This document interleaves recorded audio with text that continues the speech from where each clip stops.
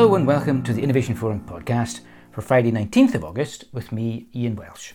Recently I spoke with Musimmas Director of Sustainability, Olivier Tichet, and Assistant Professor of Environmental Policy at ETH Zurich, Rachel Garrett, about the evolving role of smallholder farmers in supplying the palm oil sector and the risks that some farmers may be excluded from certain markets as buyers and brands demand ever greater supply chain traceability. And earlier this week I caught up with Innovation Forum's Hannah Halmari to hear how the Sustainable Landscapes and Commodities Conference on November 1st and 2nd is coming together. First though is some sustainable business news.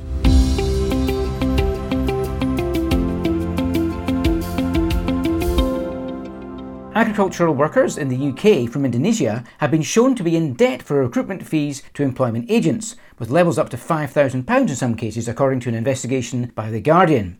Workers at a Kent-based fruit supplier to UK retailers Marks & Spencer, Waitrose, Sainsbury's and Tesco have paid fees to secure employment alongside flights and visas. It is illegal for workers in the UK to be forced to pay recruitment fees to brokers in return for them finding jobs. The UK labour market has been put under intense pressure from Brexit, compounded by the war in Ukraine. 20,000 migrant workers came to the UK in 2021 from Ukraine alone under seasonal worker visa schemes. The fees are charged by brokers before the Indonesian migrants leave home and are recouped from workers, sending large chunks of their pay to the brokers every month. And the level of them means that there are risks of many of them being stuck in debt bondage. The UK farm and worker recruitment agencies deny any previous knowledge of the fees, and the supermarkets have called for immediate investigation. The tragedy of the commons, where we individually treat commonly held assets without respect, has been most vividly played out in the planet's oceans. Everything more than 200 nautical miles from the coast is treated as international waters, making up more than two-thirds of the world's seas and oceans. Of this, only 1% is currently protected, with the rest open to exploitation and pollution. There has been talk of an international high seas treaty for years, so far to no avail. However, the UN has been hosting a meeting in New York with the aim of finally resolving an agreement. Environmental groups say that the fate of the oceans for decades to come could be decided at this meeting, and have been calling for binding measures to protect marine life and to reverse biodiversity loss. Already 50 companies have said they will protect up to 30% of the oceans by 2030, but without an international treaty, these pledges will have no legal backing. The inclusion of significant climate change-related legislation in the Inflation Reduction Act, which recently was passed by the US Senate, could mean reductions in the country's carbon emissions by up to 40% this decade, supporters of the bill have said. A total of $369 billion worth of measures include up to £7,500 in tax breaks for buyers of electric cars, significant compensation for communities impacted by fossil fuel pollution, and big investment in clean energy technology such as solar panels and wind turbines. As seems to be the case on every subject these days, when voting, the senators split 50-50 along political party lines, with the Vice President casting vote required to pass the bill through to the House of Representatives. President Biden had pledged to return the US to centre stage on tackling climate change, and while the bill does not contain everything that might have been on environmentalists' wish lists, it is the most that the US has done so far to try and stall global warming. UK startup Clean Food Group, a biotech business developing a yeast-based alternative to palm oil, has attracted enough initial funding, £1.7 million, to bring the product to market. The lab-grown product uses microbial fermentation and follows a number of years of product development at the University of Bath. Next steps for Clean Food Group include development of a large-scale pilot plant and developing commercial collaborations to demonstrate the use of the alternative to natural palm oil in finished products. While the direct link to deforestation is of course removed by using the alternative, what's not yet clear is the life cycle analysis comparison of it with sustainably sourced palm oil. Innovation Forum's autumn events include the next in our series on the future of plastics and packaging on the 11th and 12th of October in Amsterdam, with a focus this year on how business can build circular packaging solutions that deliver impact at scale. Among those already confirmed to take part in the conference sessions are business experts from Unilever, Kellogg, Mattel and Nestle. And our flagship Sustainable Landscapes and Commodities Forum returns on the 1st and 2nd of November, also in Amsterdam. As ever, the agenda will have an emphasis on open, candid debate and discussion. And we'll hear from the likes of Golden Agri Resources, Dole Food, Tesco, Natura, Kraft, Diageo and many more. To find out more about what's happening at the conference, earlier this week I spoke with Innovation Forum's Hannah Halmari. Welcome back to the podcast, Hannah. Thanks, Ian. Good to be back.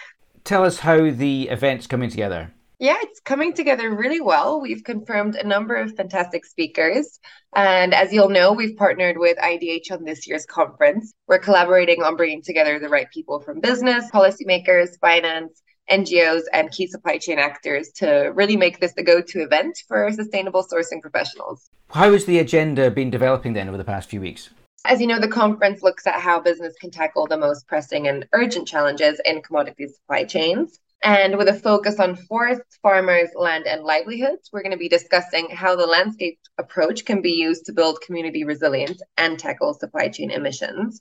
Alongside the main agenda, we're going to be running a series of focus and hands-on workshops. These are designed to deliver concrete insights and really detailed problem solving around some key issues.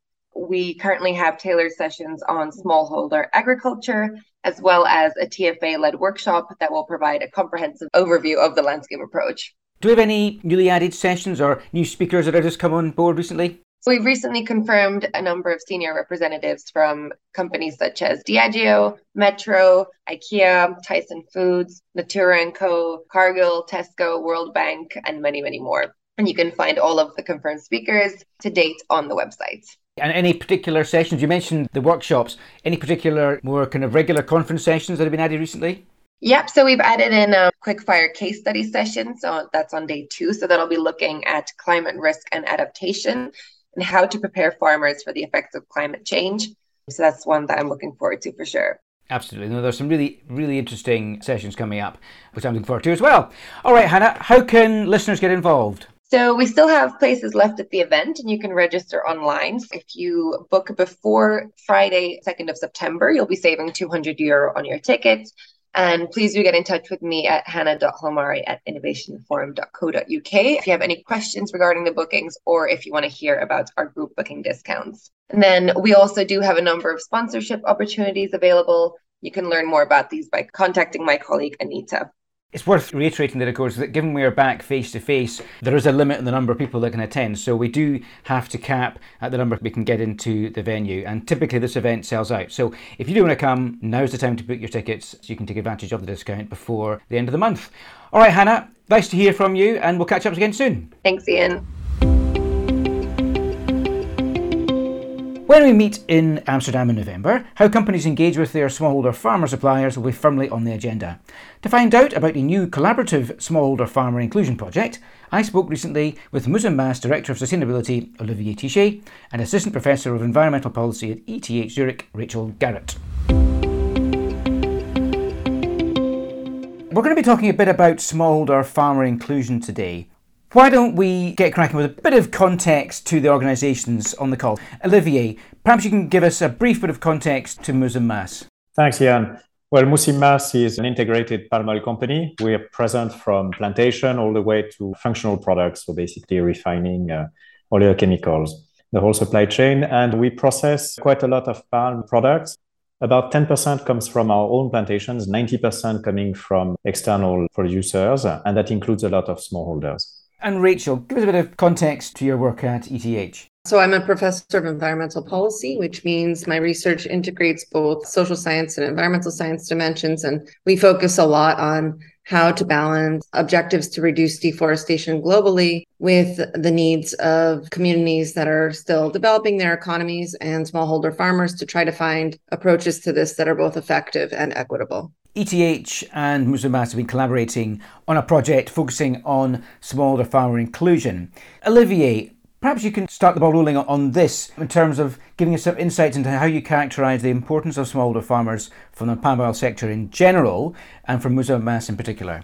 Well, the smallholders are more and more important in Indonesia in particular. So a couple of reasons. Of course, their share of the production. Today, they're about 40% of the planted area in Indonesia. It's a lot more in other countries. You have in Africa, some of the countries, it's almost exclusively smallholders. But in Indonesia, we are seeing continued growth for smallholders planting or converting from other crops to palm. Then mechanically more important, also they've been left aside a little bit by the industry, I think. For us at Musim Mas, it's one of the pillars of our sustainability policy, better livelihoods. That includes smallholders. But also we've been working on smallholders for now, getting on 7 years, I think. A very large project on extension with the IFC, so the World Bank. And now we have evolved into another concept, what we call smallholder hubs, where we work at a jurisdiction level with the local governments on extension services for smallholders. What are the specific challenges then that arise from having a large number of smallholder suppliers in the palm oil sector? They are by essence small. They're also individuals. They have pretty low yields, so you have even more smallholders to achieve a certain volume. And they are, for the most, not in organizations. And they are entering our supply chain through multiple pathways or multiple suppliers, and they are sometimes going through multiple intermediaries to get to our suppliers. What's also interesting is that they come in and they come out of our supply base at will. Basically, they are free, so they can be in today, be out tomorrow.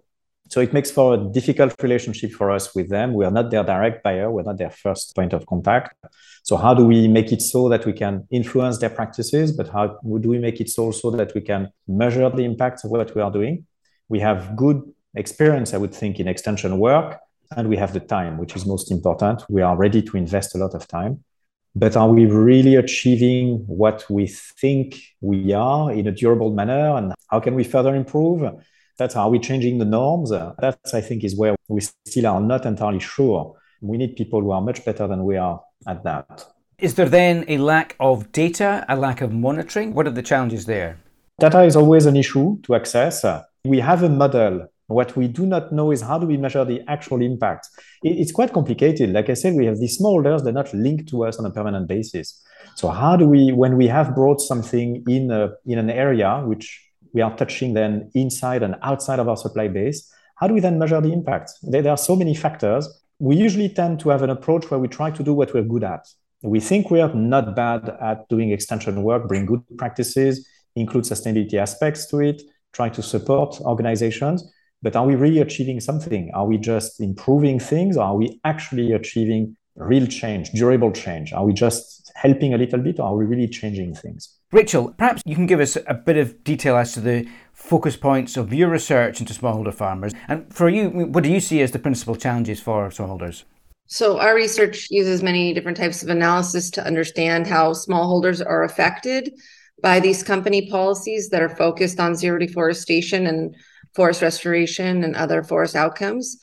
Since these policies are implemented in many different ways by different companies, or even within a company, we want to understand which types of implementation can actually avoid negative outcomes to smallholders, such as market exclusion from the existing supply chains or additional costs in the process of being compliant with these policies.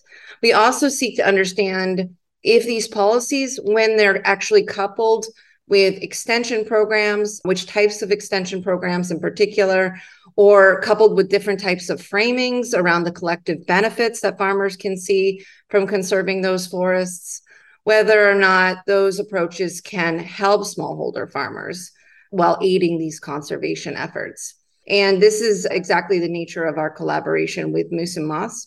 We're working together to test in an experimental setting with rigorous counterfactual analysis, whether or not certain forms of implementation of the no peatland, no deforestation, no exploitation program within the oil palm sector can result in better outcomes than other approaches. So it's exactly this measurement problem that Olivier mentioned. We can do that in a really robust way with our approaches and by working together. Can you give a bit more detail on that? Or perhaps give a specific example of something that you are doing alongside Moose and Moss to deliver that? So we haven't rolled it out yet, but the idea is to use this treatment and control approach that has been done across the scientific community, where certain groups in a randomized way, to the extent possible, get treated with a specific type of implementation approach. Some of these are just a simple approach of the traditional NDPE policy, and some of them are then coupled with additional extension and additional framings. And then we can measure those outcomes relative to the control group of farmers that didn't receive any of those treatments. And assuming, and that's the whole basis of this approach, is that you try to make sure these groups are otherwise the same. And then you can measure over time relative to the baseline what happened to those farmers and what happened to forests in those areas, and whether or not you see a different outcome in the areas that were treated. So that's the whole approach. It hasn't been possible to date because nobody has actually done this in this experimental way. And instead, we're trying to just catch up with what's happened historically and try to tease out those effects. So how much of this is driven by desire from buyers of palm oil for traceability? So I think traceability is a big part of the story, but it's not the only one. So there would be these smallholder outcomes, whether or not you had to trace all the way down to your supply chain, because in the end, they're going to be judged by what's happening in the broader region, regardless. But traceability makes all of this more difficult because traceability is very challenging. And if you can't trace, if that's already a clear objective that you can't meet, then you're going to have an incentive to exclude the farmers that you can't trace, even beyond your objectives of meeting your zero deforestation goals. Olivier, how much then, from Musamas's perspective, is this traceability challenge becoming ever greater? I mean, is there a risk from your perspective that some smallholders will be excluded from certain markets if traceability has to be implemented fully? Yes, indeed. That is trading, but basically it's where the best or the better is the enemy of the good, if you want. We look at traceability, it's not an end to itself. It has to serve a purpose. So the point is also, do you need to have that absolute traceability to achieve your goal? I'm not of that mind. I believe that we will reach full traceability, but we should not get distracted. It's not the main goal. The main goal is to have no deforestation, no exploitation as well. The most immediate one now is no deforestation. That's actually our main goal. We should not get distracted by trying to pursue 100% traceability. We have to increase, but it's not the main goal. So it's how indeed we change at a landscape level. It will out one landscape at a time, let's say. Why do I say that? Because deforestation happens today, but the palm bunches will enter our supply chain. Let's say if that deforestation is for palm, at best 3-4 years down the road. So it's today that we need to stop deforestation, not when it's already entering our supply chain. That's very tricky with smallholders, which is why we have to approach them not one by those who are already into palm, but by trying to see what we are bringing through the extension work for palm smallholders is also a way of explaining to them what are the impacts. What do you need to be a better farmer? What do you need to have better yields? And it's not only about where do I put the fertilizer? Where do I put the pesticides? How do I harvest? That's part of it. The other part is, what are the conditions I need around me so that I can have good yields? Do I still need clean water? How do I minimize impact, in particular on water, let's say? Because water will work for others, it will also have the impacts on their communities. So it's a broader level of education, if you want. I think that's what our friends, the academics, would call the norm-based change or intervention. I never get it right. But that's a bit what we're trying to achieve. We need better farmers in many, many senses of the term. And it's not just for show. We need them to have better yields. We need them to have better impacts. We need them to avoid deforestation. That's a better farmer. Rachel, how much do you share this view that there's been too much of a focus on traceability for traceability's sake? Yeah, I agree completely with that framing. It's a means to an end and not the end. And I think that traceability and transparency are good tools to achieving many social goals. But like Olivia already said, don't lose sight of what the actual goals are. I also think that forcing individual companies on case-by-case basis to do this traceability without requisite complementary public policy support, especially in producing regions, is particularly challenging.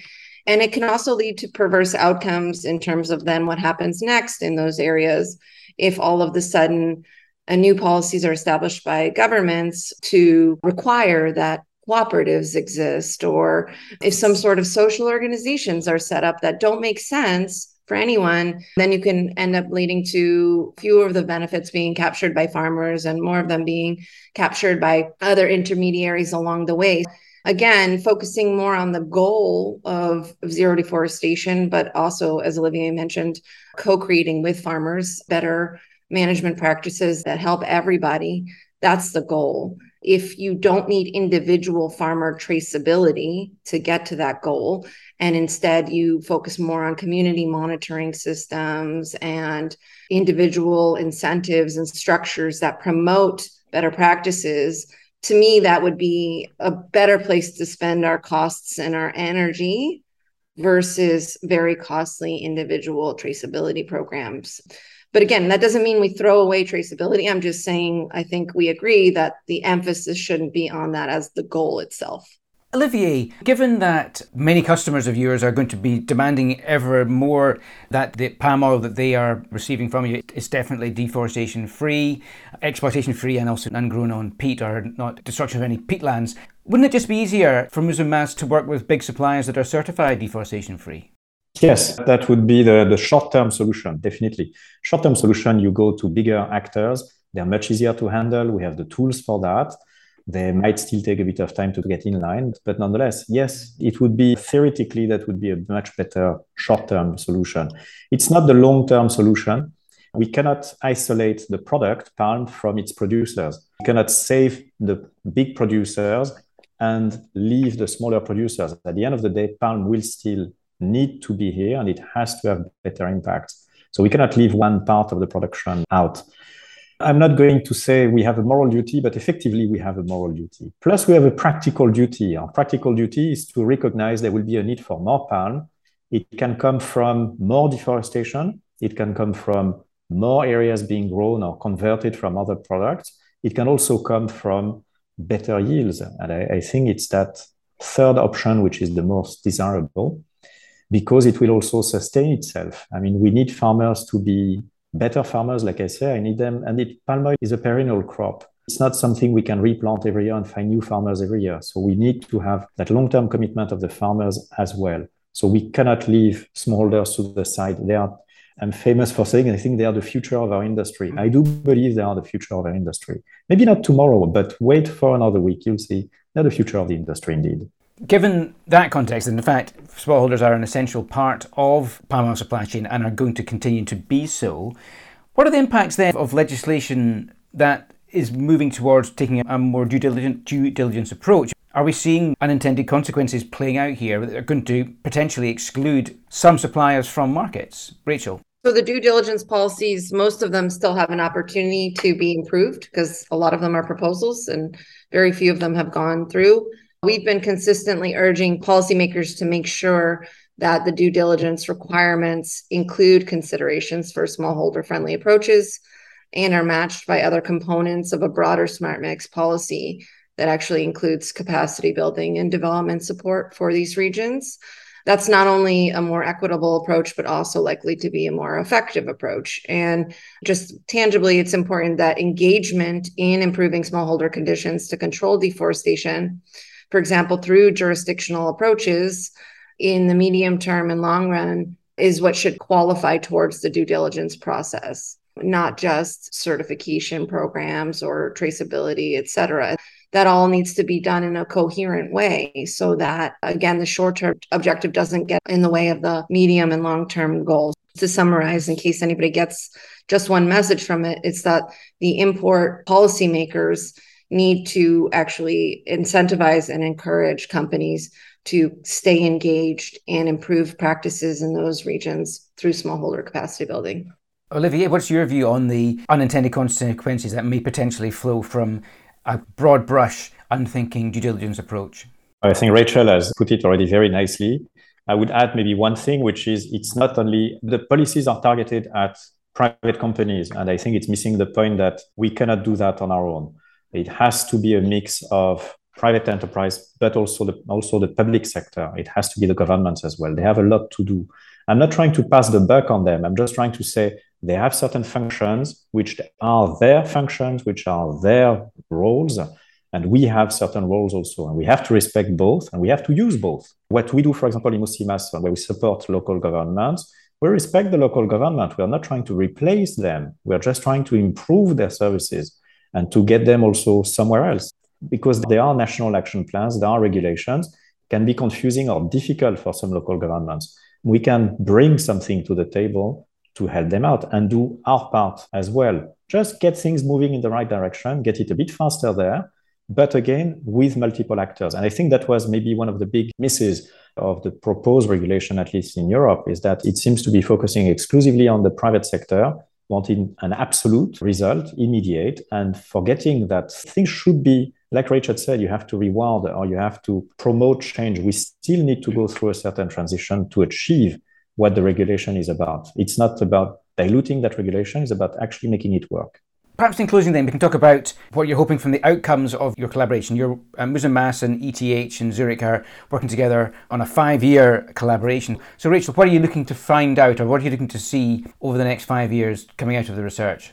We want to be able to actually measure the risks of certain approaches if they just focus on market exclusion mechanisms. And it's not that Musim Mas has anything that's a very strict market exclusion mechanism. They already have a somewhat more advanced approach to be able to measure the risks of just doing an NDPE policy on its own. And second, to be able to measure the potential benefits of adding on additional components under this broader smart mix framing that we were just talking about that import countries can conduct. We also have this same concept with the multinational companies themselves, that exclusion and compliance are one leg of this, but then training and building up values and meanings around the conserved forest within these agricultural forest landscapes are the other two components that are important. We would hope to be able to really assess and be able to identify what actually works. And then we can go to companies and countries with this evidence, this very sound proof that certain approaches work better than others, because right now everybody's just testing everything and it's hard to say what works best. And in the meantime, we're spending a lot of time and a lot of money. So I want to be able to try to shortcut that a bit more and provide more evidence so that we can go about this in a better way in the future. And of course, NDPE is no deforestation, peat or exploitation. Olivier, what do you want to add then to the outcomes you're hoping to see from Musim Mas's perspective from the project? Honestly, not much to add. I just hope that the measurement will show that what we've done has had some positive results. That would be a big drawback otherwise. But if anything else, then I would say we've got to learn again. I'm sure that we'll find things we can do better. We'll have more complexity than when we started from, but so be it. It's progress. And most important, like Rachel said, is that can help others to follow if what we do is right. If that can help others to believe that, yes, actually it's the right thing to do. It's not just the Musim Mas thing. It's actually the right thing to do. We're very happy if others do it as well. That's perfectly fine. That would be a very good outcome. Get others to follow or to join us. So just to add on to what Olivier just said, he said a worst case scenario is that they find they've had no impact. What is really nice about this collaboration is we can start to say why. What were the exact mechanisms that led to the no additionality, to no benefit? So then we can actually then close that loophole. So I think even in that case, there's hopefully a win-win for everybody involved. Thanks very much to you both for taking us through the project and its objectives, and I look forward to hearing more about the outcomes over the coming years. But for now, many thanks indeed to Rachel Garrett from ETH in Zurich and Olivier Tichet from Musim Mas. Thanks to you both. As ever, the Innovation Forum website is the place to go for all the latest analysis and interviews. And don't forget that if you want to join either the Plastics and Packaging or the Sustainable Landscapes and Commodities Conference in Amsterdam this autumn, you can reserve your places now. Everything you need to know about those is available online. But that's it for now. I've been Ian Welsh, and until next week, goodbye.